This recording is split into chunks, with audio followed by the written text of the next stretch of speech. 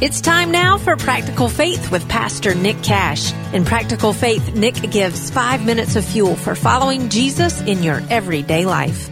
I've worked with teenagers for 20 years, and one of the most popular questions kids ask in speaking about their relationships with their boyfriends and girlfriends is, how far is too far? I can give kids my own personal answer to that question, and I do, but I warn them that they're actually asking the wrong question.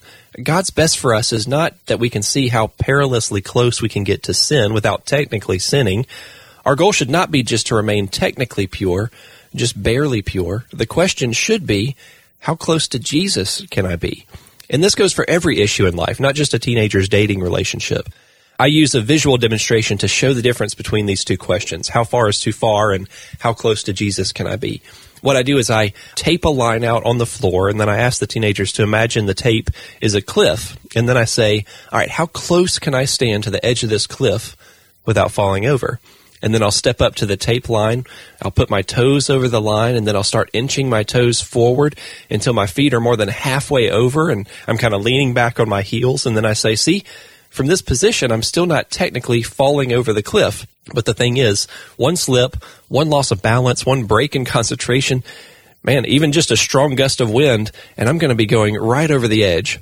Then I'll walk across the room. I'll go as far from the line as I can, and then I'll ask, all right, how close to falling over the cliff am I now?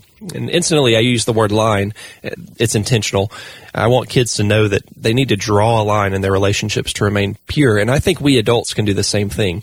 Instead of asking how far can I go or how close to sin can I go, we should actually try to figure out how far away from it we can stay by staying close to Jesus. That's really the question that we want to ask. So when I think of my own kids and their future relationships, I want so much more for them than just their technical purity.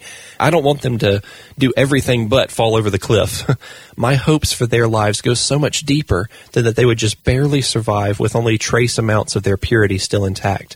And I think that's similar to the way our Heavenly Father thinks about us.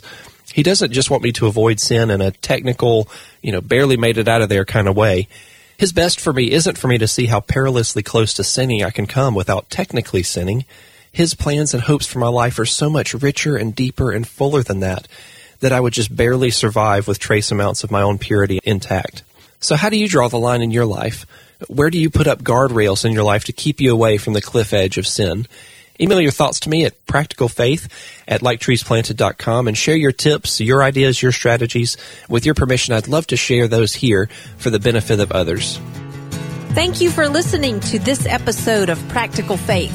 Access more free resources on how to integrate Christian faith into your everyday life at liketreesplanted.com.